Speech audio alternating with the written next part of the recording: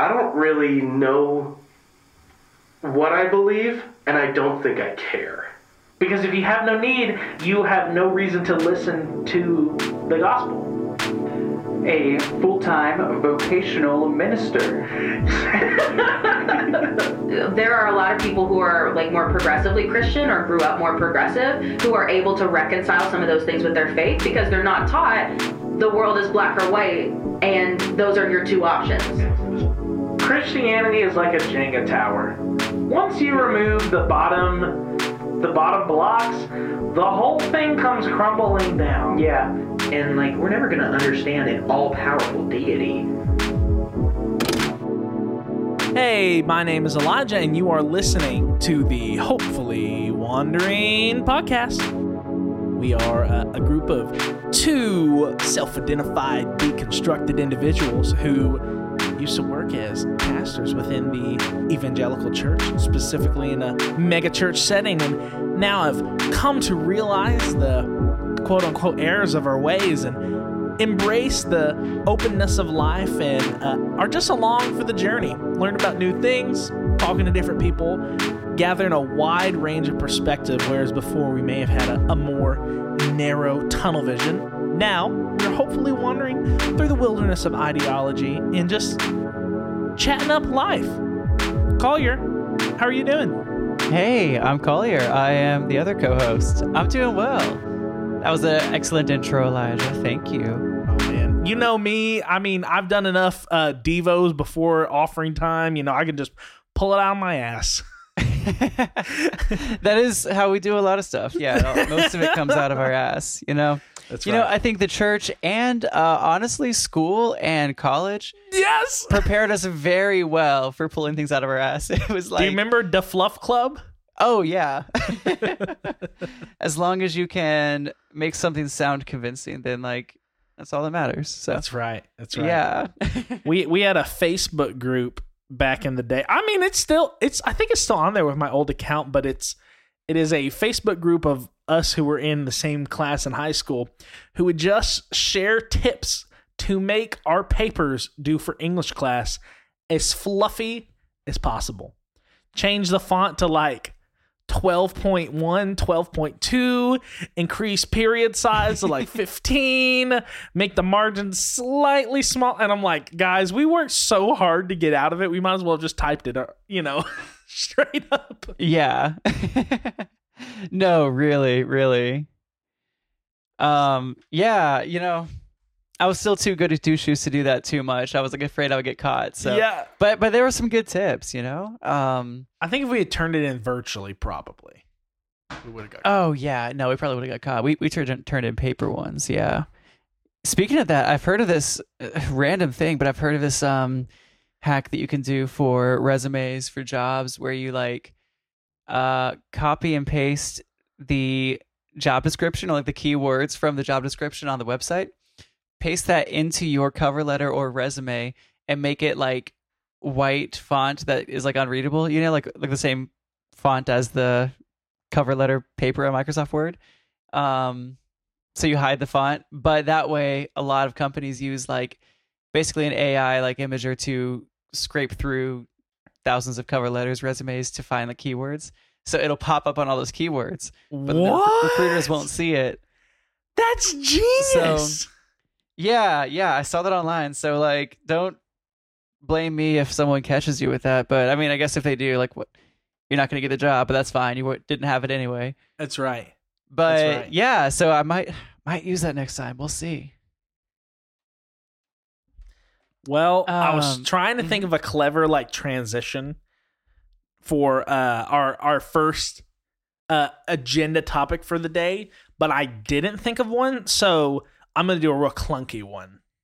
Okay, let me hear it. Hey, Collier, why don't we do that thing you told me about? Hey, that thing I told you about. Yeah, the game activity. It's not really a game.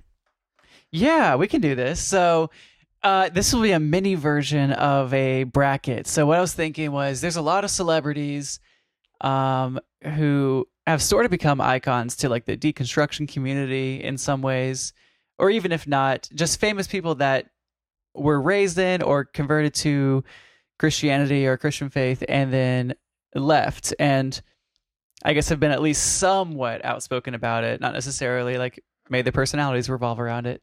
So that's like the first group. Is we're gonna do like a little bracket, just top 3 for now, of like our favorite deconstructed celebrities. Now, to clarify, these aren't people who like are famous in the deconstruction sphere online and on social media. People that I mean, like our friend Derek Myers from Your Favorite Heretics. People that weren't as well known in like their field before deconstruction.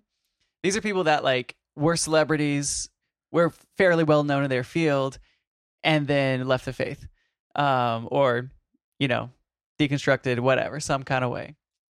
And then after that, we're going to give our top 3 hopefuls for current Christians who we are hoping this year, let's say 2023, we see this like is some our kind of year post announcement or something about it. Yeah. Are you saying Derek wasn't famous before deconstructing? How dare you? Oh, I'm sure he was famous, but he didn't have he and Rachel didn't have their like a couple 100,000 Instagram followers. That's that they right. do, or is it millions? I don't even know. They have a lot. Hey, good job, Derek.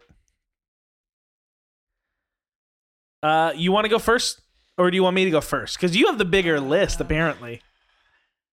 Yeah, let's see. You know what? Okay. I'll go first. First one I'm going to say is one of my favorites is Miley Cyrus. Oh, that's a good one. A lot of the Disney crew was Christian. A lot of them were. But yeah, Miley Cyrus was very Christian, somewhat outspoken about that, I believe, in her Hannah Montana days. Kind of started to break out of the cage during her Can't Be Tamed era. And I thought that was so like risque and such a bad video. When I was little, like I watched it back a few weeks ago and it's tame. I mean, the song is It Can't Be Tamed, but the video is pretty tame, for nowadays, and for like considering how she's progressed, how just the arts have progressed. It's like, yeah, there's like not really any cleavage. I mean, it's like a big black wings, like that kind of could resemble demon wings if you want them to, just because of the colors of like darkness and scary looking wings. The powers but of it's like evil. not. Yeah, it's not like overly sexual. It's not overly satanic. It's not like that evil. It's just like kind of from her Christian days when she was the pure little Christian Hannah Montana. That was a God-fearing little country girl. It was such a shock. So that's my number 1. That's good. That's good. Mine aren't in any particular order. They're just 3. I don't even know they're my top 3, but they're 3 that I wanted to share. Yes. This was a suggestion from Talon and has become one of my top 3. Okay. Or one of my 3. Demi Lovato. Yes. Okay. Mm-hmm. Have you? I mean, similar to Miley Cyrus, like Disney kid. Very similar, and that's what made me like pick it, because I had a like 4 or 5, and you said Miley, and I'm like, okay, Demi Lovato, a Disney kid.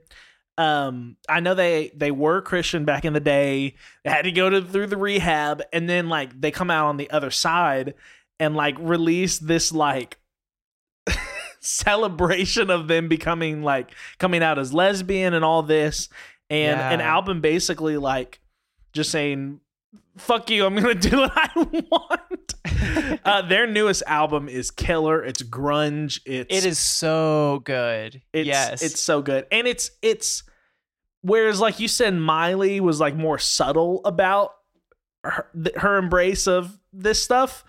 Demi is not subtle, like straight up just saying it for what it is. And sometimes I'm like, I kind of just like just coming right out of the gate and being like, I'm totally about this now. I don't care. Yeah, definitely. I mean, I agree. Yeah, I mean, I think her album was fantastic. Or I think what's the album called, Talon? Nope. Yeah, I know. I forget what it's called now. But yeah, Demi's album was like fantastic. It's called 29 is the one song I really like. Holy fuck. Holy fuck. Yeah. Yeah. No, so many religious themes in there too. Like done very artfully, and it's like not necessarily subtle, but it's not like super cheesy. It's just it's very direct, but it's like very very good. You know, it's done so well. Yeah, I love it. It's not cheesy. Yeah, that's a good way to describe it because usually when people are so direct, they're kind of like cheesy about it. But she's just this is what it is, and I like it. Yeah, love that. Yes, Disney kids. Shout out to all the Disney kids for all being Christian, like not now all not. Are the Jonas Brothers? Are they still Christian? So I don't know if I was going to say this on my list. They were on the list that I wrote, but they weren't necessarily going to be my top 3. Joe is, I'm almost positive, not Christian anymore. I'm not sure about the other 2. I think Nick may be Christian, but I don't really know. I'm almost positive Joe is not, and like, yeah, he's awesome. Love him. Yeah, I know. I've got like a lot of ones that I really love. Maybe this is cheating. I'll just say Boy Genius. More specifically, Julian Baker. I love her story of like, because she really wrestled with it. You know, she was like very into it, you know, and like through struggles with addiction and mental health, dove even further into it and like, you know, got into all the Christian lore, you know, like tried to dissect and figure out every single part of it that she could. So she like, you know, I think kind of similar to like how we did once we questioned things, like she just like dove straight in, like as far as she possibly could dive in. So I love like hearing her talk about it because I think she identified as some sort of Christian, like definitely progressive and deconstructed up until recently, and now I don't think she does at all. Yeah. Yeah. But I mean, I love the ache that you hear in her songs. That's all to do with that. Absolutely. Back in the 2015 album that she released. Sprained Ankle. Sprained Ankle, yeah. Mm-hmm. So like, ironically, I was listening to that like back when it first dropped, and I like kind of picked up on that emotion that she was like talking about there, and it resonated with me, but I didn't understand why until like way later on. But her song Rejoice is like really hit me hard because she's like, I don't really care if God is real or he's not, but if he is, it doesn't really matter what he's like. He's going to hear me or he's going to not. It doesn't really matter. So why not just live life? Yeah, totally. So it's good. All right. Yeah. What's your next one then? So this is my question. Can it be someone who was famous within the Christian community too? Yeah. Yeah. Okay. Let's do that. No, for sure. Because I just resonate so much with Joshua Harris. Okay. And I know he's like the poster boy right now. I mean, or at least was when the whole Mars Hill shit was going on. Yeah, because John Cooper like made his first big like dick statement back then when Josh made his. Yeah. Oh my god. But yeah, I just resonate so much with Joshua Harris simply because he did his best. He did what he thought was good, supposed to do, but it ultimately wasn't, even though he had the best of intentions while releasing I Kiss Dating Goodbye, pastoring the way he did. He thought that he didn't have any malice in his heart towards others, unlike I believe some pastors are right now, especially within this whole evangelical community. I really do think they're selfish bitches.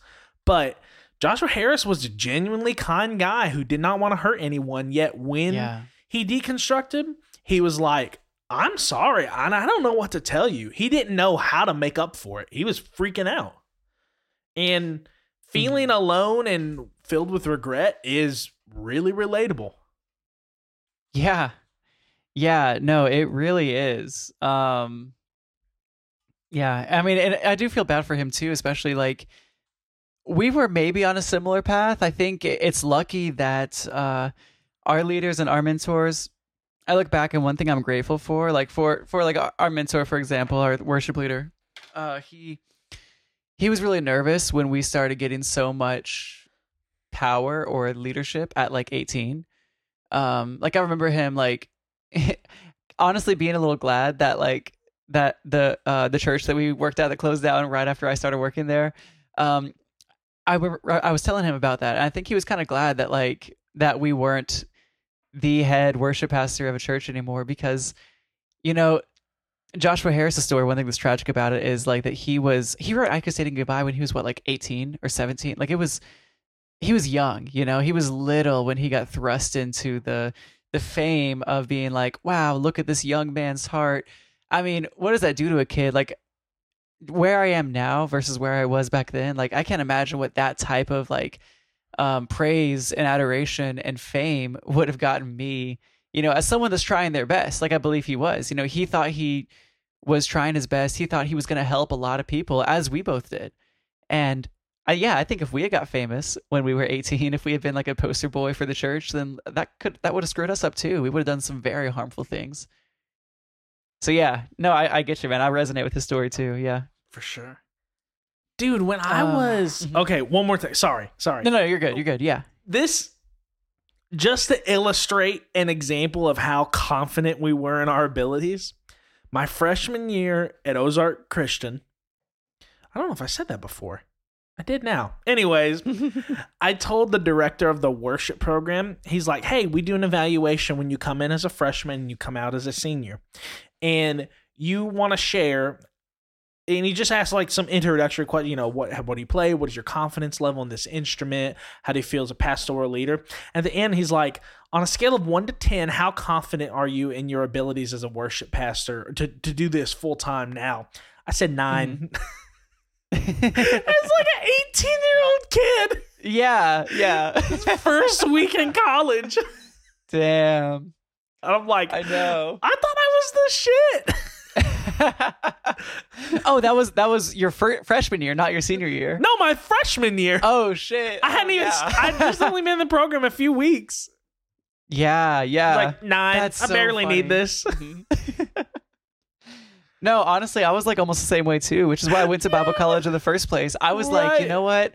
I've got the majority of what I need. I just need some more formal theology training. You know? That's like, right. I thought I was almost there. That's right. Yeah.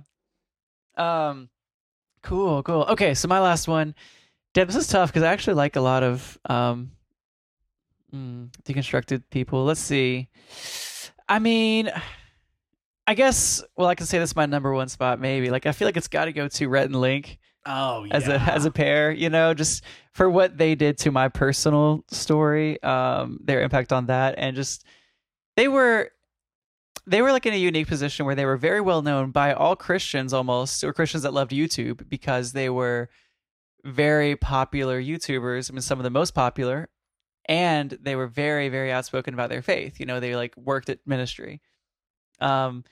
Yeah, and so the way that they have continued to be very honest and vulnerable and real about like they're struggling, and that they didn't just go like, hey, we're rich now, so fuck the church. You know, it wasn't like a kind of crazy thing. It was like just them saying like, I've done this for years. I mean, they've done this for like almost 40 years, you know, however old they are. Like, and they were like, this is hard because I'm throwing all of this away. Like everything, Right. like I'm throwing away, you know? So yeah, their story impacted me and so many people so much. So it's probably my top one. I don't know. I may share some more honorable mentions, but what's your last one? So my last one is not so much as a well-known person, but the organization that they worked for is extremely well-known. And you may or may not have heard of him.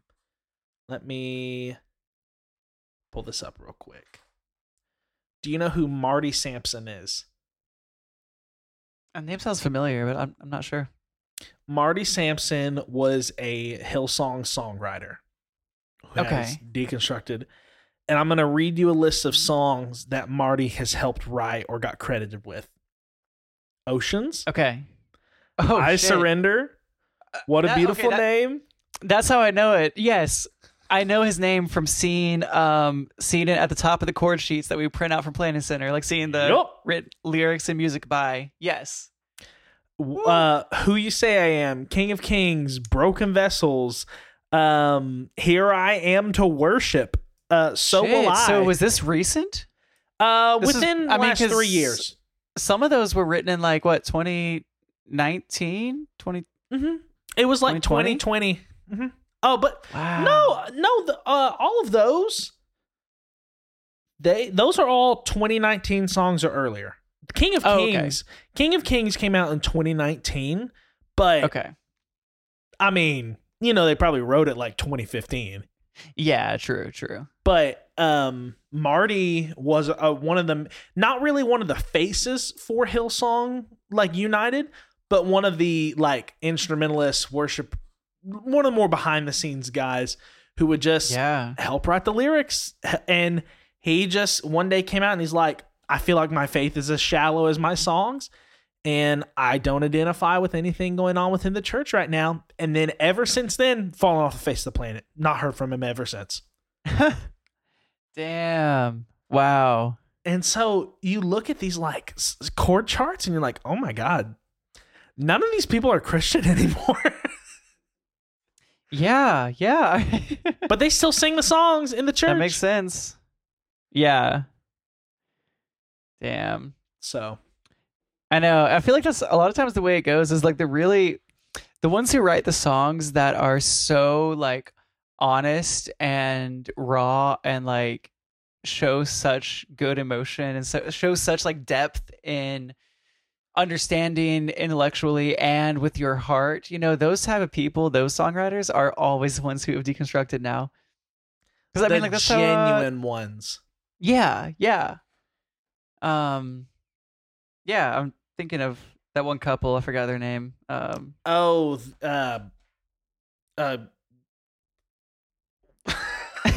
can't I think of it? Oh my God. I know. You know who I'm talking about. Yes, Yes, exactly. Beautiful things. Gungor. I'm gonna say Gunder. Gunger. Yeah, I mean, like they had some songs that like hit you really deep, and I don't know. I mean, John Mark McMillan is a stone's throw away from deconstructing too. Like, his songs are out there. Yeah. So with that, I think that's a really good transition into the next part. Then, yeah. Oh, one thing funny. So this is just a random honorable mention. One thing I saw as I was trying to research Christian celebrities was Anne Hathaway. She was raised Catholic. Apparently, she was like dead set on being a nun when she was 11 until she was like, I don't know, 15 or so. I'm not sure exactly when she left Christianity, but yeah, she for the first like adolescent years of her life, she thought she was going to be a nun. So that's awesome. Yeah. But yeah, so we could transition to hopefuls. Let's see. Our wish list. Our wish list for people to either come out, I don't know, against the church or against Christianity, or just at least say that they are questioning everything. yeah, that they don't have all the answers in life. Yeah.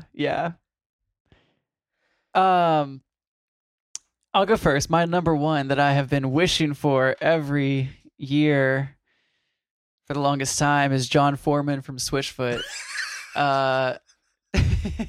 Dude, honestly, so bad. I want it so bad. Yeah. No, because his lyrics are the same thing, dude. Like, I mean, just like we were talking about with Marty Sampson and Gungor and all of them. Like, he gets to the heart of it so well. He's always been a little like afraid to call himself Christian, and to be, he was like, he's one of the ones that, like almost started that sort of Christian meme of like, we're not a Christian band, we're Christians in a band. Like that was that was John Foreman, was one of the guys that would say that type of stuff. He was like, I don't see us as like being boxed in by this, and we're just following Jesus the best way we know how. And so he's always been a little bit more deconstructing anyway. He's always been like trying to parse the good from the bad, Yeah. So yeah, I feel like his whole career and stuff, he's been tossing out more bathwater, and at some point I hope he throws out the baby with it too, just take the fucking baby and just shoot it, throw it out. Get it out of there. Yeet it out of the tub. Yeah. So yeah, John, please do that. Let this be your year, 2023. Name it and claim it. Name it and claim it. Name it and claim it. I'm manifesting today. Yeah. I have three who I plan to say, but like really any of the worship leaders. Like I think I sent you an album or an EP from a Bethel worship leader, Hunter G.K. Thompson. I don't know. I think so. He had the Halloween punk EP. You may or may not remember. Yes. I'm like, yes, I remember that. Yeah. if he deconstructed and made a punk band, like, Yeah. But my number one is right now Kyle Heidelman. Yes. Dude, what would that do? Oh my God. The whole city That of would be- Louisville would lose their shit. Yes. That would be high profile, man. Oh my God. Just imagine just like the backlash and people freaking the fuck out. Dude, better yet if he does it like live on a sermon. No. He just preaches a surprise sermon about it. Oh my God. Yeah. He's probably listening right now. So, hey, if you're listening. Anyone from the Idleman family right now, if you were anyone related to Kyle, just yeah, I don't know. Yeah. Did you see the Hay Staff family Instagram account? Oh yeah, dude, that's actually a really funny. I wanted to hate it honestly because I thought it was gonna be like, I thought it was gonna be Babylon Bee humor, but it kind of is, but it's kind of like Babylon Bee humor from 15 years ago before they were full fascists, like alt-right. Yeah, you know, because nuts. like now Babylon Bee is just like, it's just making fun of minorities basically. But Babylon Bee used to be poking fun at each other. You know, it used to be making fun of weird idiosyncrasies of Christianity, the funny little things that we do in the megachurch that make no sense.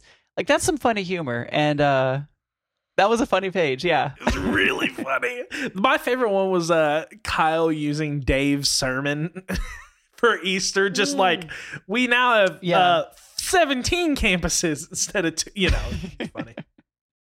Oh yeah, that was like this Easter, right? Yeah. Like, yeah, that's funny. Okay, yeah. So my second one is Selena Gomez. Is she still Christian? I mean, I don't know what's going on in her heart right now, but she definitely was in the doc that she aired this year on Apple TV. My Mind and Me. Okay. Yeah. Like, she's not like she might still go to Hillsong, and she's seen every once in a while going to Hillsong NYC or Hillsong LA or whatever, wherever she is. And she was in that scene for a long time. So she's been involved with Hillsong, and grew up Christian, you know, has been Christian her whole life. Now, I don't know. I mean, there is like the cultural thing with her being Latina.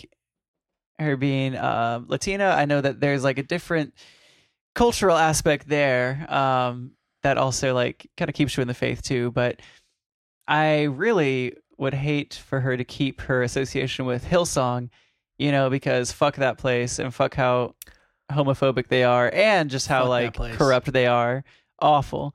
So yeah, but I think she's so cool. Like other than that, like I feel like she's such a cool person, and I would love it if she makes some kind of statement or just like starts talking about her journey away. That'd be cool. Absolutely.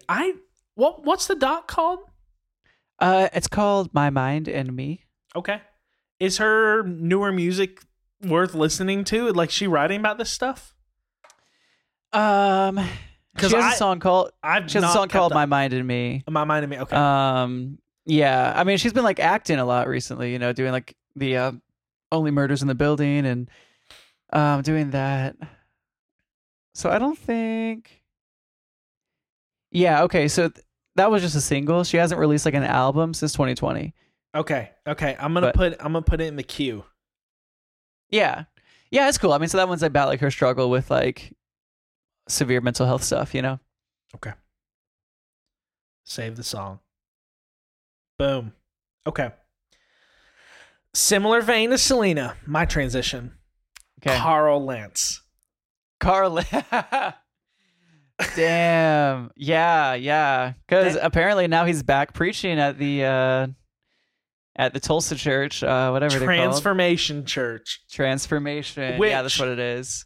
If anyone, literally anyone, should look up Transformation Church's Easter production. Oh my God, dude. Did you see it? Yeah. I sent it to you, I think. Yeah. No, that was awful, man. It's... I don't know what was going on. I couldn't even tell. But it was like a Rihanna concert for some reason. Like... Mm-hmm. Yeah, which, like... Some people would hate that because they hate like popular music and whatever. Like, I don't hate it for the production value of the music. I hate it for the waste of resources and the fact that Michael Todd has given. So he's been featured in a lot of Believe It or Not videos. Yeah. There's one specifically that he did recently, Believe It or Not, on tithing. And Michael Todd has preached several egregious sermons about tithing. Yeah. You know, saying like, if you got nothing, if you're destitute, give it to the church. Meanwhile, not only is he buying like billions of dollars of clothing, like we talked about last time, he's also like that show. I mean, how much did that cost to put on, like that production? So much. The rapper that came out was wearing I think it's Balenciaga big red boots. Oh, you know? yeah. He was Those new wearing ones. the big red boots. Oh my God. How much are those? Unbelievable amounts of money, dude. Yeah. But back to Carl, like mega church figure, had this whole scandal back in the church again, and even shittier church than Hillsong somehow. And I'm just like, it would almost be picturesque for him to be like, I'm sorry, guys, I don't believe in Jesus anymore. I hurt a lot of people now. Like almost like a 12-step program. Like, no, I hurt everyone, so I guess I just have to stop being Christian. You know, yeah, and it's good that like we would hope that he would do that rather than like trying to capitalize on it and be like, hey, guess what? Follow me in my new self-help book, which he probably would do. He will do. He'll do that because at the end of the day, he doesn't worship God. He is a money marketing man. Okay. Oh yeah, he wants to be famous. Yeah, I get it. I mean, I've talked about here. Like, I still kind of want to be famous. You know, like I want to perform. I want to be known, and I would have, I had to fight that every day myself as a Christian. And if depending on the situation I was given, if I was thrust into fame, like we talked about with Josh Harris, I would have chased the fame, I'm sure. Like, I don't know. Who knows? But it's an easy trap to fall into. But I think that's all he wants. Yeah. Like, I agree. I don't think that he gives a shit about the faith, honestly. I think he just wants the attention. I think he just wants to be friends with celebrities, you know? Yeah. Wants to be friends with Justin Bieber, Selena Gomez. He wants to be in the in crowd and have the money, and faith is the easiest way for him to do it, which is a terrible thing. Yeah, it is an easy way to do it. You don't even have to be that talented. Yeah, no, you don't. Yeah. Well, okay, so this is my last one. It's also sort of in a similar vein. Now I've got other ones more from my personal life, but I mean, Kyle was personal. Celebrity wise, yeah. No, so I have some like that, but I think it would just be fucking hilarious if Kevin Sorbo came out as not Christian. Can you imagine? No. Dude, he's like the champion of pure flicks, you know? He's in every God's Not Dead movie. He's in every fucking Christian horrible movie. Oh my God. He's saying that Christians are persecuted. He's a big Second Amendment guy. Oh my God. If he came out as questioning and they'll take all the films faith down. Yeah. He was the professor in God's Not Dead, right? Yeah. Okay. The one who got killed. Yeah. Oh my God. Yes, I think that'd be so funny. I mean, I also think he would be just as insufferable as Carl Lentz if he did, not be a Christian. I think he'd be like, I feel like he's a narcissist, so I feel like he would be like horrible as a atheist, but it'd be so fucking funny. Yeah. So he'd be an atheistic Trumpy then, atheistic GOP guy. Yeah. Which there is like this like weird atheistic like everyone sucks, so I want my guns and my money. Yeah. I have seen that a lot, actually. Yeah, because like it's very individualist. Yeah, and like it is funny how some atheism. I mean, I think the old, or were they called the new atheists? I don't know. The atheists from like 20 years ago, whatever that sect was called. There was like a lot of straight white men who were very a-holes. I don't know. They were just like, yeah, it's more like libertarian they were, almost. Yeah, but yeah, a lot of them were libertarian. A lot of them voted for Trump, I think, because like, I don't know, they took atheism to a like selfish maybe place. Yeah, very selfish way. They were like, yeah, if nothing matters, then like, hell yeah, I'm gonna be selfish as fuck, because why wouldn't I be? Absolutely. Well, Collier, hear me out. For my last one, hear me out. My mom. Tucker Carlson. Yeah. Just imagine. Oh my God. Yeah. No, His that'd be so brand funny. Is based on this like conservative Christian value, which I don't even know if he actually believes that. But if his brand came out as he doesn't believe it any longer, everyone would freak out. Oh, totally. Yeah. Because I feel like he can be like ambiguously Christian right now and keep that brand. Like he doesn't have to truly believe. But if he came out as like either incredibly liberal Christian or just like, or well, if he came out as atheist, I guess, especially if he was atheist, that would ruin it, you know? Like I'm thinking that there are people like Jordan Peterson and Ben Shapiro. I mean, Ben Shapiro's religious; he's Jewish, but like that'd be clearly interesting not Christian. Too. But like Jordan Peterson, you know, has like a not really Christian but sort of Christian type of thing going. Yeah, but like, Tucker. Yeah, but Tucker, especially has built it even more around that. That would be so funny. Yeah. Oh, that's man. A good one. It's just said in my wish list, but it won't happen. Yeah. Yeah.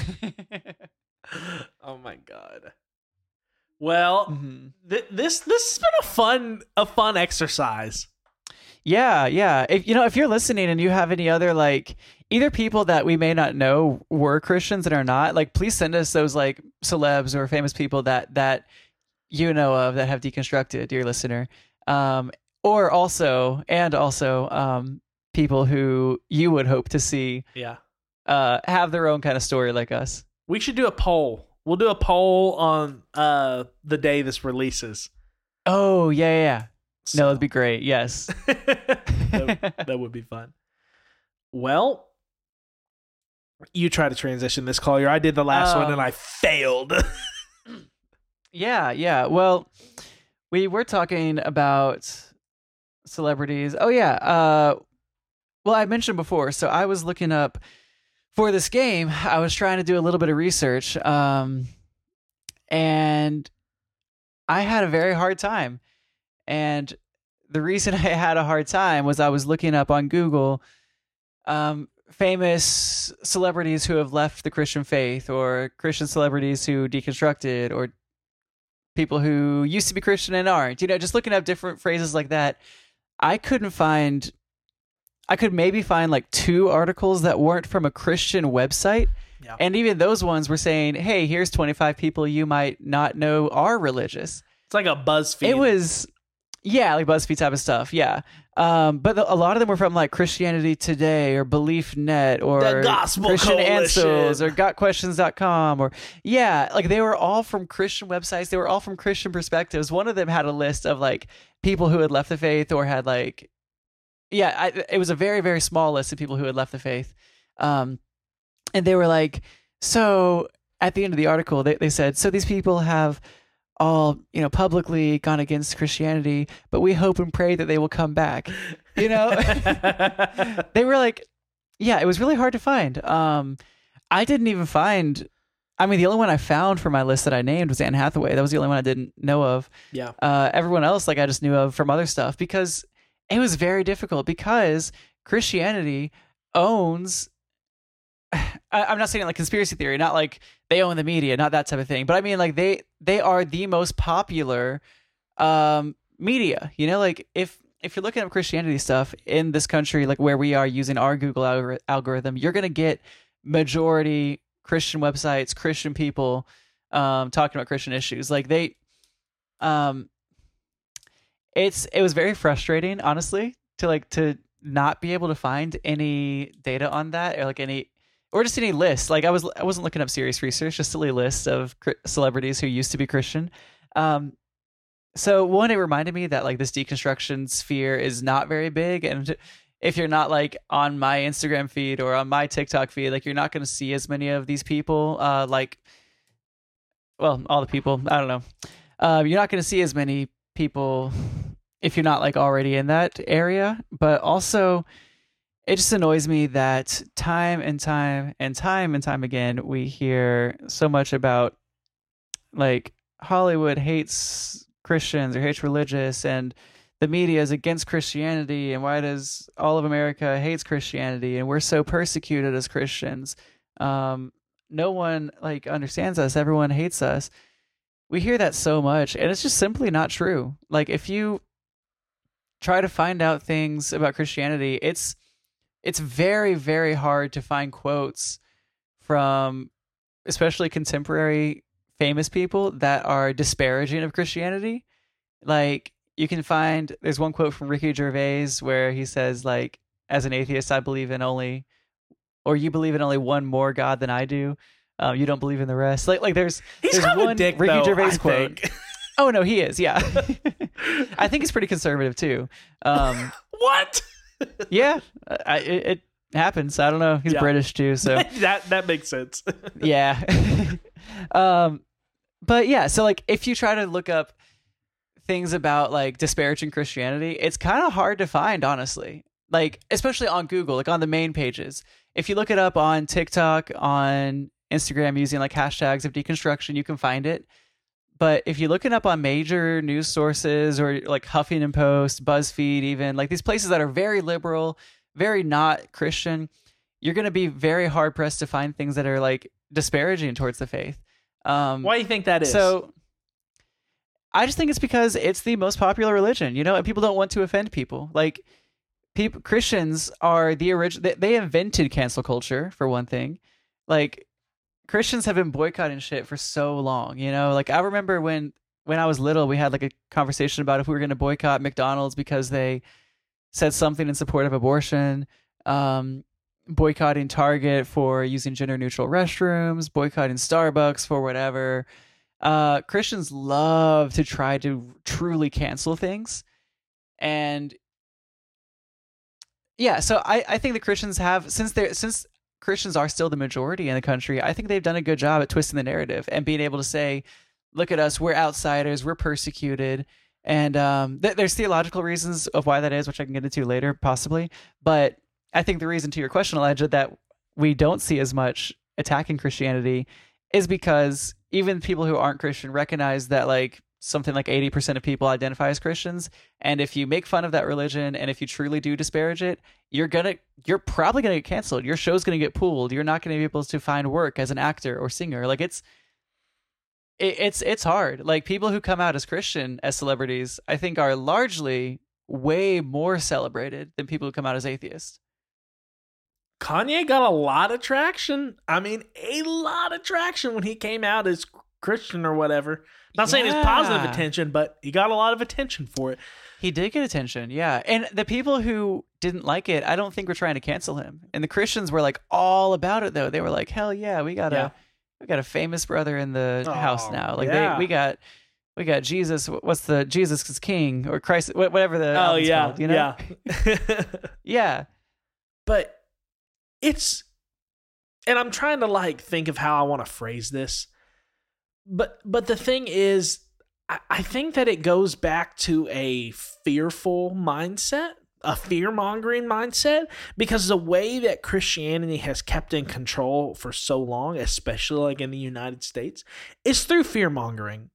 Because even though all these people like who are working in the media may not believe in Christianity or have Christian ideals at all, they have to present in a way that doesn't challenge those ideas. Otherwise, they'll get canceled. And the canceling is what keeps the narrative in place. So Yeah. I just look at, like, even if you just look, oh, this is what kills. I've been real heated about this, Collier. I shared a video today that in the state of Tennessee, they tried to pass a bill that would ban divisive topics being discussed on college campuses. Okay. And that you can report professors who discuss critical race theory, gender equality, just class, stuff, all the stuff. Yeah. They were trying don't say gay 2.0. Don't say gay 2.0. Don't say anything. Don't say anything on college campuses. And the old white Christian Speaker of the House says, I'm Christian, I only believe in facts and logic. And the people who were like those two African-American delegates who got outed over the gun control stuff were the main ones against it. And they were just saying, like, hey, the United States is founded upon principles that only allowed rich, white, male voters the eligibility to have any poll in the country. And you are continuing that legacy by not acknowledging the sins of our forefathers. And the only way we're ever going to make America great, because it never was, only way we're going to be able to redeem this country is by acknowledging what happened in the past and getting rid of this, like, fear-mongering mindset that, we can't let these anti-Christian values be talked about. And they were shut down. It passed like 80% voted for this bill. God damn. I know. Yeah. And so, just dude, persecution porn. Exhausting. No, totally. Yeah. That's something with all these slates of bills, like the well over 400 that have been introduced against, like, trans people and trans identities, along with these other ones, like you said, like this recent one in Tennessee. One thing I've seen from some of the different trials or different debates that I've seen in the legislative bodies is that these lawmakers are alluding to or just using the Bible and literal scripture verses and all that as, like, the foundation for laws, which, one, isn't constitutional. It's in the Bill of Rights, the separation of church and state. Like, it's very unconstitutional to use direct, like, scripture or direct faith to create laws. So, like, they don't even give a shit about, like, the laws of this country that they love. But also, like, it's very frustrating, to see that happen, to see people constantly be saying, well, my faith teaches me this and the Bible says this, so that's why I'm making this law. When,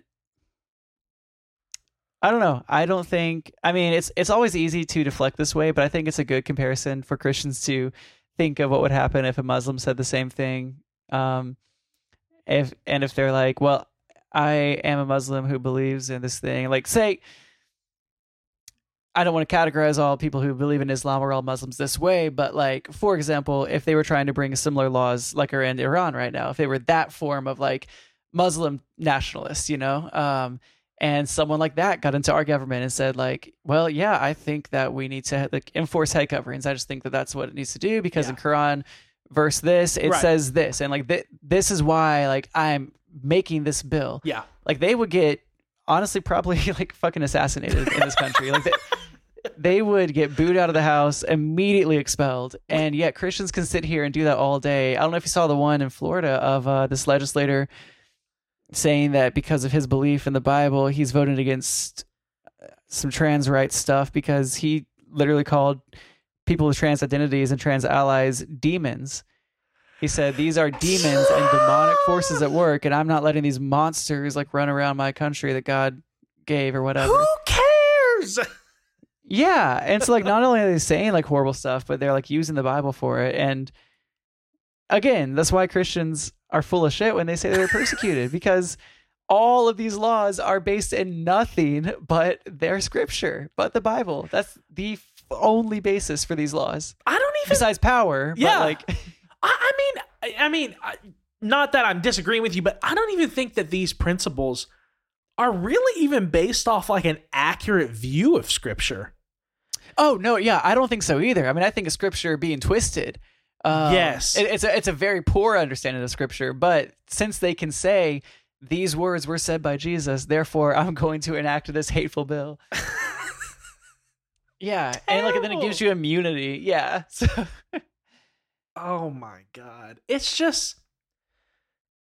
so frustrating, and we need to have Bob, my supervisor at work, on sometime to talk about this. Yeah, totally. He's very politically active, and we talk about this at work sometimes.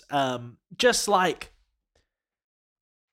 this podcast this episode's not been what I thought we were gonna talk about, like gun control on this episode, but instead we're talking about politicians dying. Anyways, it's hard not to feel helpless or just like hopeless in the midst of all of this, because you and I are very outspoken for change.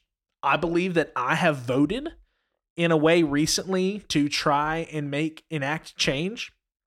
And back when I was like really Christian and not really even conservative anymore, like the people who like I went to church with scared me into voting for like really conservative candidate. I mean, I know that. No, me too. Because they were like, if you don't do this, you are betraying your Christian values. And I sat and thought about it. I'm like, I don't want to like disappoint these people, even though like if they say this is what it's that fear mongering mindset made me betray what I truly believe to vote for a candidate who's terrible. And so when you sit down and you really look at stuff, it's like, what do I do? How can I really enact change when it just feels like people are even in Congress now saying, like, calling them out, saying like, you're a piece of shit. You are lying. You're manipulating. Nothing they can do. Yeah. We just got to wait 30 years for them all to die, Collier. No, it's frustrating. And the one piece of hope I do keep coming back to with the dire state of like politics in the country is that I think it does show like the fascist uprising we're having with the people who are in power, literally just appealing to fascism, genocide and shit, and like you can say that I'm like fear mongering or whatever, that I'm blowing it out of proportion, but I'm really not. This is like we're in like a worse place than what 1930s Germany was right now. Like it's or a similar place. Yeah, it's on its way. Yeah, so not saying the same exact thing is going to happen, but something similar might happen. But what I do appreciate is that I think that they are flailing a lot because they know that they are going down. They know that they're on the losing side now. So I think that's why these laws are happening so much. Is now it sucks if they all get put in place and then we have to go through the formal process to try to remove them all, and like that can be very hard. And then they can keep control with a small number of people. So like that's concerning still. But it gives me hope that they are seeing the massive shift in just generations, in ideology, and they are terrified because they know that they're going to lose. Yeah, they are on the losing side and they're freaking out. Yeah. So like, I guess it could be either good or bad. Like if they snap too far and like do enact full genocide and start killing everybody, then like that's a possible outcome, I guess, which would suck. Yeah. But hopefully before it gets to that point, we can like, I don't know, go through some kind of different channels. We can like do something a little bit more peaceful to get that ideology out, Yeah. This is our message for the listeners of the Hopefully Wandering podcast. Just try and survive for another 10 to 15 years and things will get better. I know. I hope so. Just try. Yeah. Well, speaking about politics, I know we did want to touch on gun control, and not even that, but also like the thoughts and prayers sentiment. Bless you. And kind of what Christians, the Christian tie to the Second Amendment. But yeah, I know you had some thoughts on that. So well, you want to go ahead? If you're okay with it, I want to talk about like why this popped up. Yeah, sure, sure. You and Michaela, like my heroes. You were my heroes right there. Yeah, so as most of you probably listening know, there was a shooting that happened in Louisville, which is our home state, our hometown. There's been several since then, actually. It's horrible. But I think because it was so close to home, it was especially hard. And, you know, we live away now too. But so we were just being flooded with social media posts about literally just fucking thoughts and prayers, or just prayers, you know? And so our old church posted like a prayer guide, and they were like, here's how you can be praying. Pray for the families, and pray for the city, and pray for this, and pray for this. It was like, pray for 4 things. And they were like, yeah, this is sad, so pray. And that's just really been pissing me off so much. Just like that sentiment has been pissing me off for so long, but especially now again, and since it was so close to home, I was like, okay, this is so close to home. Like, your people who died probably went to your church, and you're still insisting that you're insisting on inaction, you know? Yeah. So Michaela did it first. She was pretty pissed off. I think she was off work that day and just like home alone, and she commented on like their Facebook post. It was, I forgot what she said exactly. Yeah, she's let me see if I can find it real fast. But she commented on their Facebook post, and it was so like, funny. yeah, that's not doing shit. Like, because all the comments were said, thoughts and prayers, thoughts and prayers, thoughts and prayers. Yeah, and then so Michaela, they post this, and then everybody's like, pray emoji, Jesus, please help us. So then Michaela said on the post, she said, no thanks, I'd rather do something to actually help this stop. Maybe you should ask your followers to take action and not just sit back and watch. You have the power. So she posted that on Facebook, and then on Instagram, I commented after her. I commented on the same Instagram from the pastor in the church, and I said, sure, but it's been decades and prayer hasn't helped. Maybe we actually try taking action and demanding change. Yeah, yeah, and like I feel like it's not even like we weren't even that ruthless as we could have been. We were just more like, it's just, yeah. It's annoying. No matter what you think about prayer, even if you believe in the power of prayer in some ways, it's been so long, over 2 decades, and we're still in the same, or in a worse place than we ever have been with gun violence, and we have done absolutely nothing about it on any type of like legislative level. Like, especially federally, there has been nothing to combat this. We have not tried anything as a country. The only thing we have tried is thoughts and prayers. And not saying that it's the church's fault, because the church isn't the politics, but as our earlier conversation, Christianity has such an influence on culture that I think that they've convinced people that prayer can work. And so like prayer then just becomes an easy scapegoat. It becomes a way to say like, I don't want to do anything about this problem, but I want to feel like I'm helping, so I'm going to pray, you know? And that's a cynical way, but like you're fine.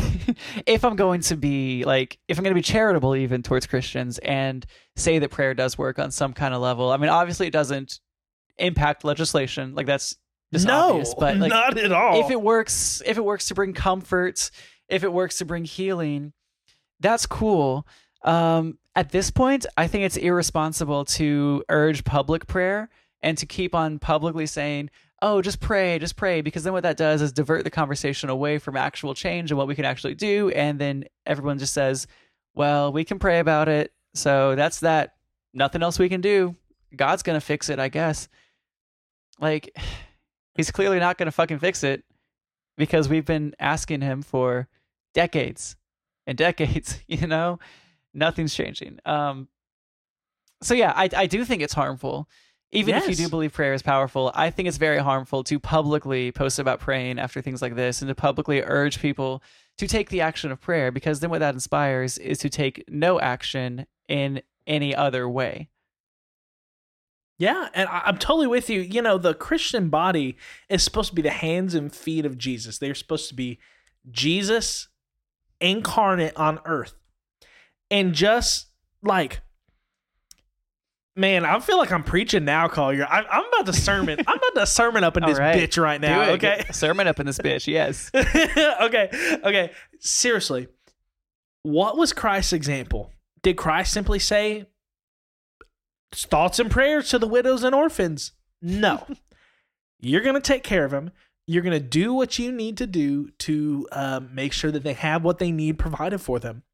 When Jesus saw injustice happen in the temple with the tax collectors, the money collectors, what did he do? He didn't simply walk by and pray for them. He turned over tables, okay? He did it. And so, yes, they need to pray. And who knows? Maybe that will have some sort of spiritual divine impact. I don't think so. Maybe it will.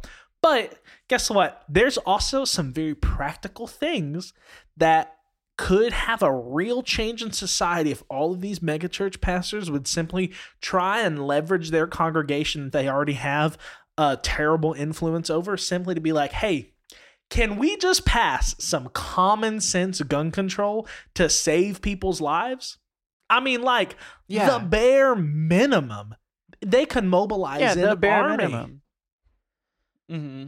But they don't. Yeah, totally. I mean, because common sense gun reform and legislation like has somewhere around 80% agreement among all American people. Like, especially if you phrase it in a way that's not gun control, if you phrase it in a way that says like, hey, federally, we should have these few things like background checks, that, you know, mental health examinations. Mental health examinations, like follow-ups, like stuff like that. And a much more limited ability or like outright no ability to buy like AR-15s, for example. Just some very, very small steps like that. Like not even saying guns are taken away, just very simple things like having federal legislation that makes it a little bit harder for someone to buy a gun. Everyone is in support of that. Like 80% of America is in support of that.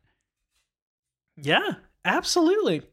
And then like the church would also need to start teaching, especially like, this is gonna be a hot take, like rural churches with older generations are gonna have to be taught not to be so hateful and skeptical, which is a big old stretch. But Talon was telling me about this earlier, and I got while we were recording this podcast, I got a ding on my phone. Breaking news: New York Times.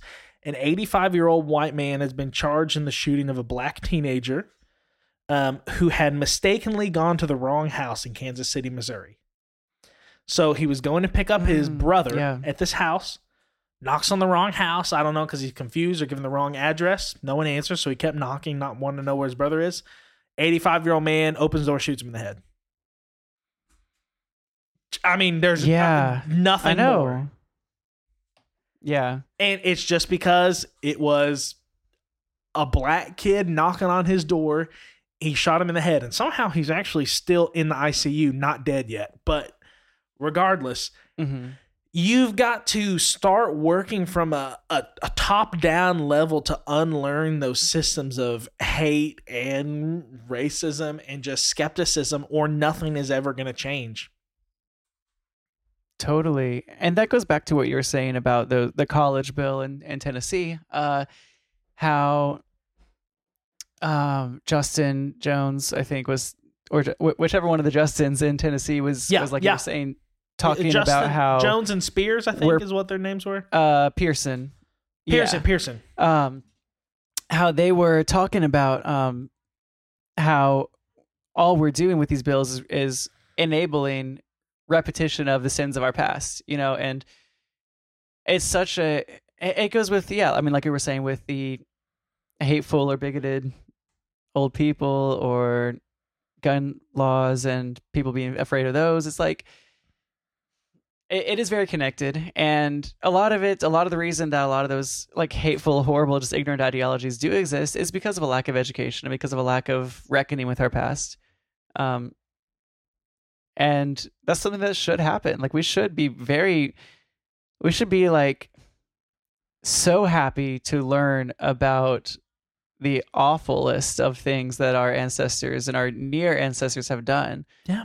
Because that should help us to have a better society. It should. Like I can almost guarantee you nothing like Hitler is going to happen in Germany again, because they talk about it so much and because they require so much, shame, and they require so much like learning and education about it. Like, not saying that the Germans now are responsible, but they're saying like, hey, these were your ancestors. These are what they did.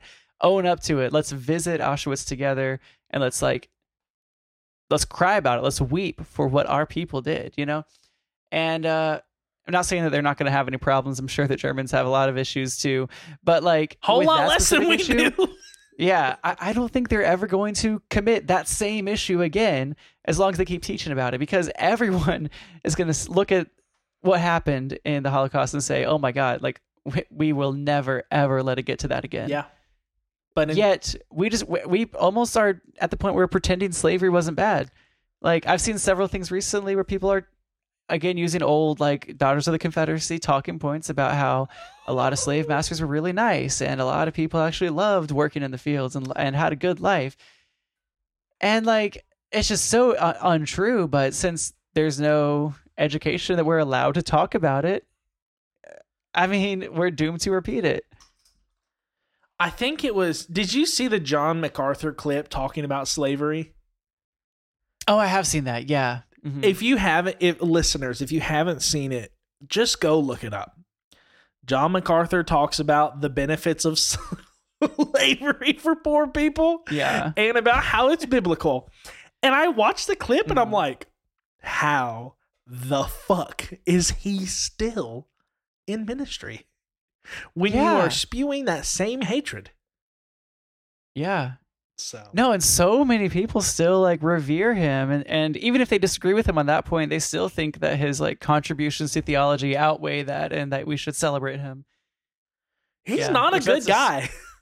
No, I mean there's so many clips of him that are awful, encouraging abused people to stay with abusers, encouraging well, I don't know. Yeah, so much. He's awful.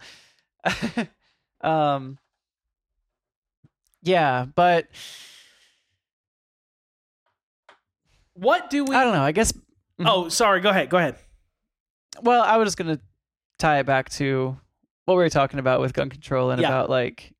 I don't know. I mean, I think that one of the things that is unfortunate is that Christianity is the vast majority of people here, and it is annoying to me, honestly. It's more annoying than anything that they are still allowed to claim persecution in any sense and allowed to claim that people don't like Christians, because sure, maybe in some social media comments you'll get backlash for saying things about Christianity, but none of the press is going to go after you, for being a Christian. No, never. And it's unfortunate. Mm-hmm. It's very unfortunate. What were you going to say? I was just going to see, like, it's something that we do often with the podcast is like, what would you have to say to like our different audiences on this topic? Like concisely, because I want to talk to people who are in the faith, who are the main arbiters of this stuff, like such as senior pastors, leaders in the faith. I want to talk to Joe Schmo Christian bro, and then to those who have deconstructed. Because I think there's three very different messages that I would want to present to them. Sure, totally. Yeah, I mean, I don't know. For definitely a Joe Schmo Christian, I would like encourage them to try to recognize their privilege, and just try to do an experiment where you see if you can, like, I love doing things, but when I'm trying out new worldviews or whatever, I love doing like practical experiments where I will pretend I have this worldview and then see if it makes sense, Like for a certain amount of time, I'll just try to look at everything and I'll be like, okay, I'm going to close off the part of my brain that believes the way I do right now. And so, for example, if you're a Christian, try to like shut off the part of your brain that thinks about like either persecution or what you've been told about that, and just see if you can envision the world in which Christians are privileged and just start looking for it, see if you can notice stories, notice coincidences, or like see if you can find the privilege that Christians have in this country, whatever it may be. For sure. I think, that's a good way to just see things. And I don't think that with a lot of them, they have ever, you may have never been aware that you would identify like that. You may have never even seen that you are taking part in that privilege. Because I know that, at least with myself, maybe for you as well, Collier, I didn't even know. Just for a second, consider it. No, I bought into it too. Yeah, I thought that the secular world was the domination. Like I thought that the secular and the world, as we called it, quotes in church, was the dominating faction of especially this country's society. So I thought Christians were like a minority group. I just didn't ever I didn't question it, I guess. I just figured, yeah, we're outsiders, like the culture is something different. But yeah, I mean, the more you just look at it, the more that maybe they're not Christian to your standard. Everyone has their own standards of what they call a Christian, but they're Christian nonetheless in name and in a lot of action, that they are adopting the Christian identity. Yeah. And no, I don't even know what I would say to pastors, perpetuators, but I mean, assuming that they are well-intentioned, because I don't, if they aren't well-intentioned, I mean, they know what we think of them. But one thing that I thought of when you were mentioning about Jesus, how Jesus led, taking direct action, a common pushback to that would be that Jesus and the Bible encourages individuals to be charitable and individuals to act in what they have. That communism is good for the church in Acts 2, but it's not good for the government, stuff like that. But so in general, if your reaction to Jesus taking action is to say he's encouraging individual action and not legal action, I mean, I think you're wrong, because what little we know about him, I don't know how much he challenged Rome, but also Rome was not a democracy, so he had no foot to challenge Rome. But the direct authority over him, I mean, this is taking the Bible as literally true, but taking the Bible as historically accurate, the direct authority over him, the religious rulers of the day, he was trying to change the religious laws, the religious makeup. Yes. He wasn't even trying to tear it all down. He was trying to change it and reform it. He was basically saying these are ways that you people in charge are systematically oppressing other people, tax collectors, or well, not tax collectors, they were part of the oppressors, but you're oppressing the poor, you're oppressing the disabled, and I want you to not do that. I want you to use your power that has been given you by the state of Rome to enact change. So I think Jesus was very politically active in the way that he could be, because obviously you can't be active in Rome's political landscape because it was a dictatorship. So yeah, if you're going to use that point to argue against action, I think we should use whatever action we have at our disposal, following the example of Jesus. Because look at what that action can be. I don't think the basic action is prayer. Even if you love prayer, that's great, good for you. Please pray after these events. Awesome. But like I said earlier, I just think that, encouraging only prayer as the action is very, very irresponsible. I saw several churches, I think it was maybe Middletown Christian Church, posted something where they were pray for Louisville, but also prayer is nothing without action. Visit our site to look at these actions. And they had just political type of action that rallying for change, rallying for common sense laws, stuff like that. That's a very easy thing that Southeast could have easily done. You don't have to be a progressive church to say, hey, pray, but don't only pray, action. Call your legislatures, sign this petition, do something to try to change the dire situation. Why do you think they didn't, though? Oh, I think because, the cynical part of me is, it's all about the money, dude. It's all about their largest donors. They've got so many Republican legislators going to Southeast, honestly. So they got big tithing donors that are that would get pissed off and probably leave if they even suggested hurting the Second Amendment in any way. sorry guys, Moochie hopped in my lap and he's not a real cuddly boy, but for some reason every time I'm at the computer, he just wants love. So, yeah, I totally agree with you, because I think that even like personally, they probably would feel that common sense gun control, for example, should be in effect. They're not as conservative as some people would like to think that they are. But the problem, Southeast or senior leadership at Southeast, for the most part. Yeah. For the most part, I can't say for everyone. They're definitely somewhere in the middle rather than super conservative. However, the moment, it's taboo to talk about politics in church, because the moment that you do, you will alienate half your audience. And it's just saying to me that Southeast Christian Church, I mean, I guess not just Southeast, but just me personally, I think from the outside looking in, it just comes across that they value membership and money over real change for our nation and for the protection of the widows, orphans, minorities, and those who need to be cared about. Yeah. That's my hot take. No, totally. Damn. I like it. Yeah. Like, and I don't even think you have to get overly political with a lot of stuff just to talk about like helping out in a situation that's horrible. You know, like I feel like if you don't want to comment on politics that much in church, that's fine for the most part. But when it comes down to like to systemic oppression of people that are helpless, I think that's not really politics. That's just like decency and morality. Like that's trying to be a protector of the least of these, which is like supposedly their whole mission, you know, as churches.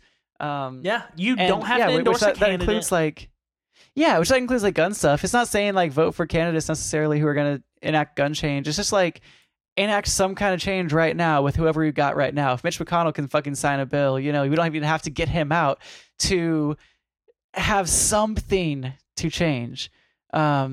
Because we're losing people, you know, like, I mean, guns are the way that the majority of children die now in America. And that's terrible. Easily preventable. Every single one of these mass shootings got their guns legally. Usually almost like not necessarily the same day, but very often the same day. I mean, this guy in Louisville, he got his gun. He decided to shoot up his workplace and went out, applied for the gun, waited like the 8 days or whatever, and then did it, you know? That was it. That's where I'm like, I agree with you. The church should invest more within like the mental health area as well. And I don't even think, like, obviously the mental health of their own congregation, but like a big way that I think that the church could really benefit is open a therapy clinic open to anyone and pay for it. Just pay for it overall, because you need to find like a big tool of outreach would literally just be like, hey, we have a whole system filled with licensed, trained, professional mental health counselors and therapists. Anyone you know who is struggling, having a hard time, can go see them. We will pay for it. And don't have an agenda. Don't have like like make sure they're licensed by like the actual not like the Biblical Counseling Alliance, like the actual like the state legislation, whatever the national code is, not just a pastoral counselor. Or I was doing an assignment the other day and I saw there was like a licensed professional sex addiction counselor, and he was not even like licensed. He was just like, oh, I just tell people porn is wrong and I'm on Psychology Today. And I'm like, oh God. What? Yeah, I know. It's wild. But like people who are licensed with the board, don't make them to where they've got to reveal all this. Don't make them where they have to have an agenda to come bring people to the faith. Just someone who like works on people's mental health, because I do value like the common sense gun control too. But my thing is like, how did their heart and their mind get to that place where they wanted to enact that harm? What kind of life were they given where something snapped and they wanted to kill people? We need to nip that in the bud now. Sure. And it is mostly white men. A lot of them probably Christian, honestly. Yeah, who won't go to therapy, who are like the number one people who won't go to therapy. Yeah. No, totally. No, I mean, I'm with you. Like, I mean, in my opinion, I think that the like gun reform needs to happen first. Yes. Agreed. But I definitely agree that they need to work in tandem. Yeah, like we have to address the root as well. But yeah, I think that at least we have some Band-Aid solutions that will work better than nothing, you know, for now. So like, why not put the Band-Aid on it as we're trying to fix the root problem, you know? It's like a step-by-step process, because it's like, okay, this needs to happen right now first. And then you move on to the root cause of it. Mm-hmm. So it's like a freaking tourniquet, okay? Like, you're bleeding out like crazy. You got to stop the bleeding. Then you can deal with like, what the fuck happened? Yeah.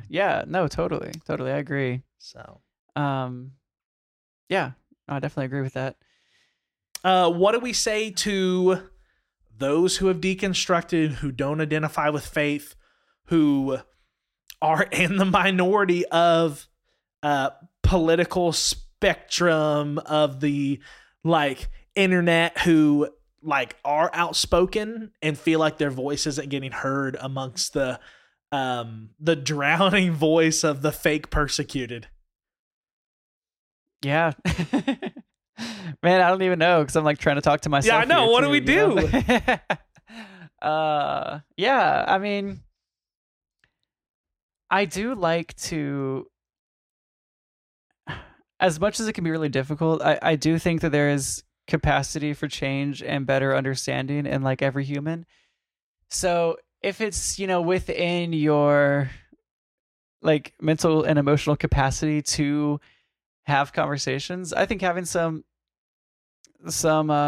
just reasonable conversations, you know, about offering new perspectives to people, especially people that are close to you. If you have people that are close to you that are supporting things that are going to hurt people, I think that's something where, like, especially if you're going to remain close to them, you have to have a conversation. And if you can handle it emotionally, I feel like it's a good thing to try to have conversations, you know, like not necessarily like yelling at them, but just some kind of offering a new perspective. Yes. And the only reason I'm saying that, like, it's tough because I also like really want, it really frustrates me to have those conversations, and I really want people to just not believe that at all. And it's hard for me to like sit with them in their ignorance, in my opinion. Oh, you said but it. Like, yeah, or even just like, yeah, I mean, some of the stuff, it's just, it can be difficult to sit in those conversations. It can be difficult to have those dialogues. But again, I'm just thinking back to, at least me, if other people in the world work at all like me, like I had just so many small conversations over so many years that have led to what ended up being radical change. And usually it wasn't one conversation. It was just people I respected telling me their perspective and giving alternatives to like my arguments. So if that can happen for me, I believe that it can happen for other people. I think that people do have the capacity to engage with other thoughts. So like trying to have those conversations is better than nothing.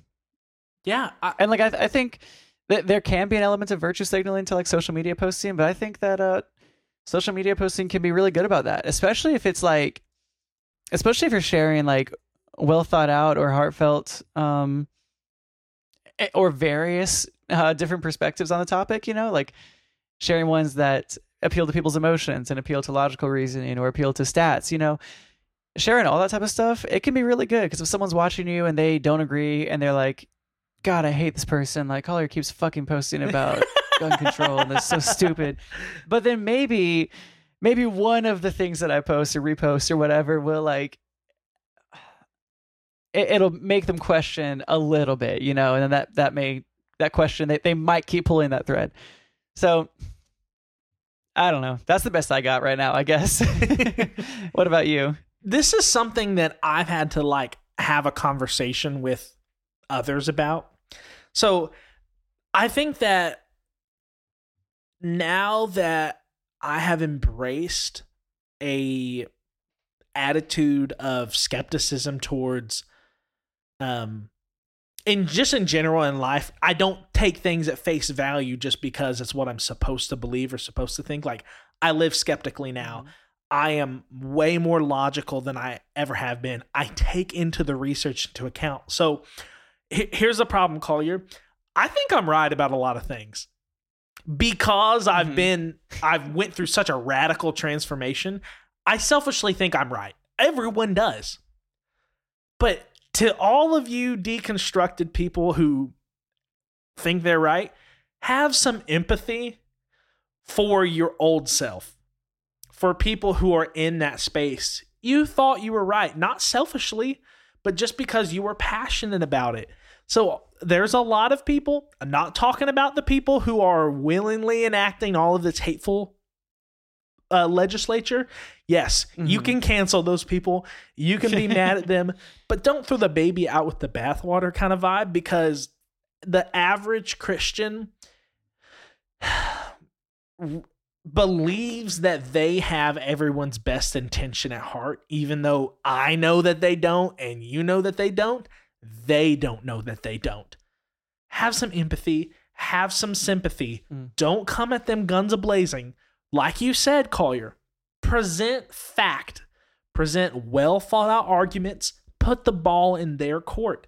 Let them change on their own time, because if you pull the rug out from underneath them, it can have a really bad effect.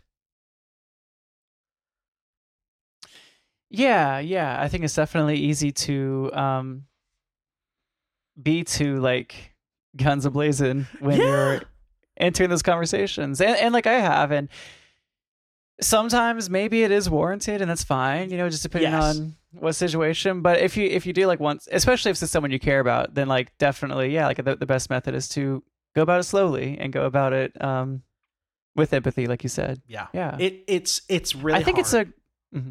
Yeah, it is. I mean, I think like one thing you said was like about thinking you're right, and about like people like your past self thinking you're right too. I think it's a great practice for everyone to consider that they could be wrong about things, and it's especially like to sit in conversations that are uncomfortable for you. Yeah. And I'm not saying that like sitting in that discomfort means that you have to adopt that uncomfortable person's worldview, because you definitely might not have to. But like, I think the ability to listen to someone, or, over social media or whatever, like to read posts and whatever from somebody, and not just immediately write them off, but then be like, yes, okay, like where could be a truth in this? Like, this is making me uncomfortable. Why is that? I think it's a good way to like look at life. It's a kind of deconstructed way to look at life, not to just immediately fall back on your own arguments, but to accept that you could be wrong and it's uncomfortable, but be like in that uncomfort. Absolutely. I mean, this is my confessional, Collier. Gun control is hard for me because of like the really conservative background I came from. Like, and I think a lot of it is rooted in fear, because at the end of the day, no, I don't want the fascist government to come and take control of my life. Yes, I want to be able to protect myself. And I personally think that is legitimate. However, I've got to look objectively at this. And just because myself, am not going to go out and, shoot an innocent person, doesn't mean that the privilege and benefits that I get to benefit from aren't a really bad thing for a population in society that is making mass shootings every day. Sure, yeah. So, which, I mean, I gotta look at it. That's the thing. Like what I'm saying we should do right now, this instant, is like nothing radical, just the basic. Just the very basic laws that make it a little bit tougher to purchase, and like a little bit safer, a little bit harder to access, Absolutely. I think that's like so basic, it's like not something that's too radical, I agree. I'm also struggle beyond that, because then it gets really complicated, and like you have the whole like line argument of like, where is the line? Right. But yeah, so I don't think that the entire issue is simple, but I do think that our action right now is pretty simple. We should enact like a couple of the laws that other countries have enacted that have worked, Absolutely. And all I was saying is that like, I noticed that I have a fear in me, and Oh yeah, yeah. I'm taking what you said. Like, I want to look at why do I, like, my initial thing is like, because at one point I was so libertarian. I'm like, I want all my rights right now. Why am I averse to that? Is it because I feel strongly about this, or am I also afraid? Yeah. Who knows? Totally. I mean, I think that's, and like, I think that's great. And I mean, thanks for like sharing that too, and sharing like your fear there, because that is like something that's, I mean, it's good to hear that like people like you can wrestle with those things, and not be super black and white about the issue, or like you're taking the time to try to figure things out. Yeah. Yeah. I mean, I guess the one caveat I'll say with that sitting in discomfort is I don't think you have to do it with the likes of Tucker Carlson, Charlie Kirk. Oh, God. I don't know. Like, yeah. Especially if you're someone that like finds yourself, I mean, if you think you're a pretty like moral person and like a harm reduction type of person, like, I'm not saying that you should sit in discomfort with everything. Like, you shouldn't listen to Nazis and fascists, No. and try to see the truth in their arguments. No. But like, so that's a caveat. Yeah. Is maybe like, at least try to figure out if you think the person's heart is somewhat good, and like, if you believe that this person's coming from a standpoint of wanting to help people rather than wanting to sow division or get control. But like, there's a lot of different ways that people think you can help people, and a lot of different ways that might work. So if you think the person has like the general people's benefit at their heart, then yeah, sit in that uncomfort. Yeah, definitely. Like, listen to them, even if you disagree. Yeah, you don't have to like, with this whole argument, you don't have to be like, hey, I'm wrong about this, but just have sympathy for others who, yeah, sure, who think that way at least. So, all right, that's enough soapbox for me. I'm like, I know. Yeah, this has been a little more soapboxy episode, but I don't know. This is something that yeah, I mean, it gets us angry, because it's too real. We're not even talking about future realities and abstract beliefs here. We're just talking about people's lives that are being lost every day. So like, it's frustrating. It's a frustrating topic. Yeah. So yeah, I think that's why we're a little bit more soapboxy probably with this topic than with most. Yeah, we like, and you and I have discussed this privately a lot. Like, we worry about being two, or at least two formerly cishet white guys on the internet starting like a podcast together. And like, Taylor showed me a clip the other day of like high value males. Males. Alpha males. And it was a clip. It was a lady who took a clip from these white guys on TikTok who are like, do women even have hobbies? Do they even have interests? And I'm like, oh my God. Yeah. Dude, I know. It's like, no, I mean, even though I identify with it, it's like, I totally agree when people make fun of the white guys with mics, like, it's like, get those mics away from those white dudes, because yes, there's just so much bullshit that goes on. If we need to be canceled, guys, please cancel us. We will listen. Let us know. Yeah. Oh my God. Wow. Yeah. Did you have any media recommendations, or do you want to say anything else on a similar topic before we wrap up? No, I need to take a breather now. Media Rex is a good vibe for me right now. Let me pull up my Spotify. If you've got something, go ahead and hit it. Okay. I've got two. Okay. So I've been just like listening to the new Boy Genius, the record, like nonstop. So if I haven't shouted that out, I know I've shouted like probably all three of them out and the band several times, but like, yeah, it's just so fucking good. It's amazing. Good. Very good. And it's got a lot of like, it's got some religious themes in there too. So, yeah, it's cool. Love Boy Genius. And all the artists separately. They all separately. I mean, so Lucy Dacus was on Dirty Rotten Church Kids. Go listen to that episode as well. It's another rec. It's really cool. She just talks about her her kind of story, journeying through faith. It's awesome.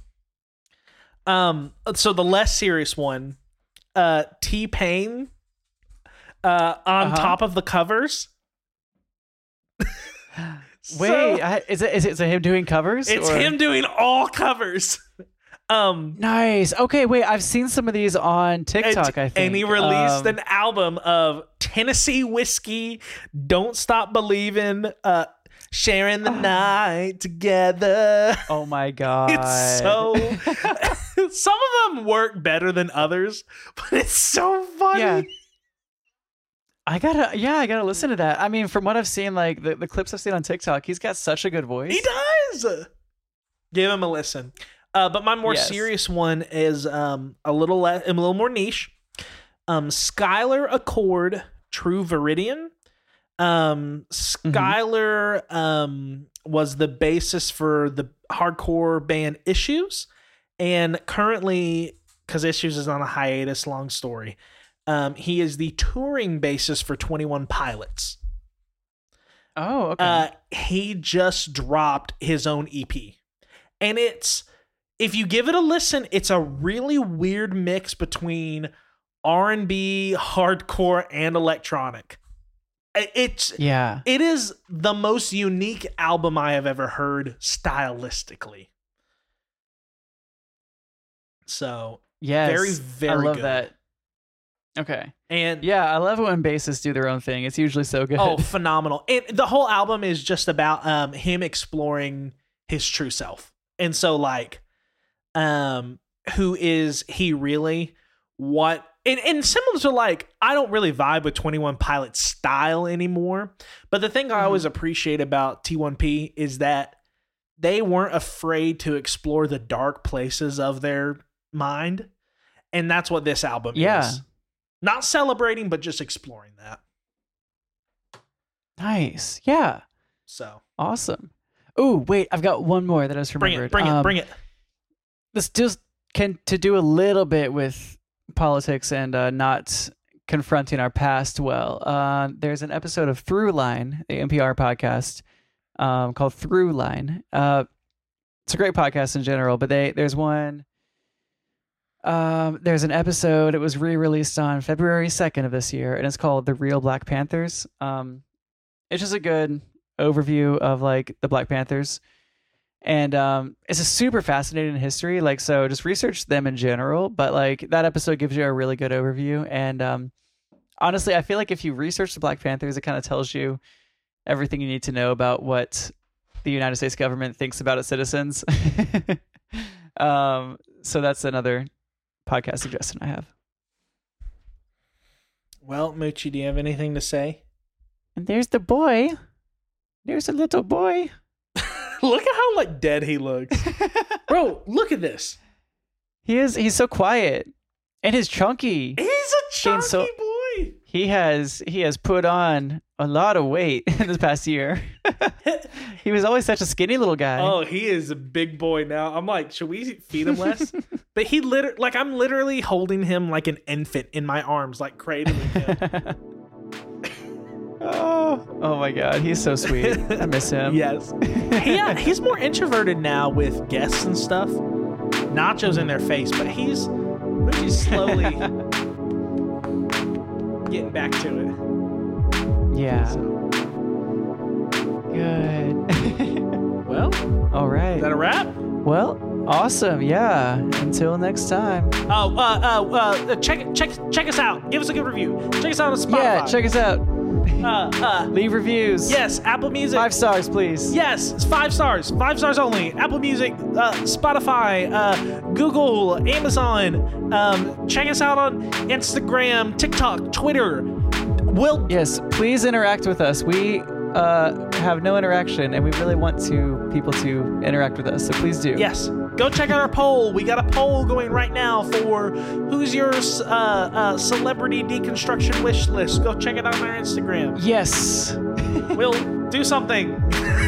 Yes. Yeah. We'll put up the ones. We'll do a poll of the ones we talked about in this episode, and then we will also like have a write-in box for like either favorite deconstructed or wish list. So yes. All right. Yes. See ya. Bye.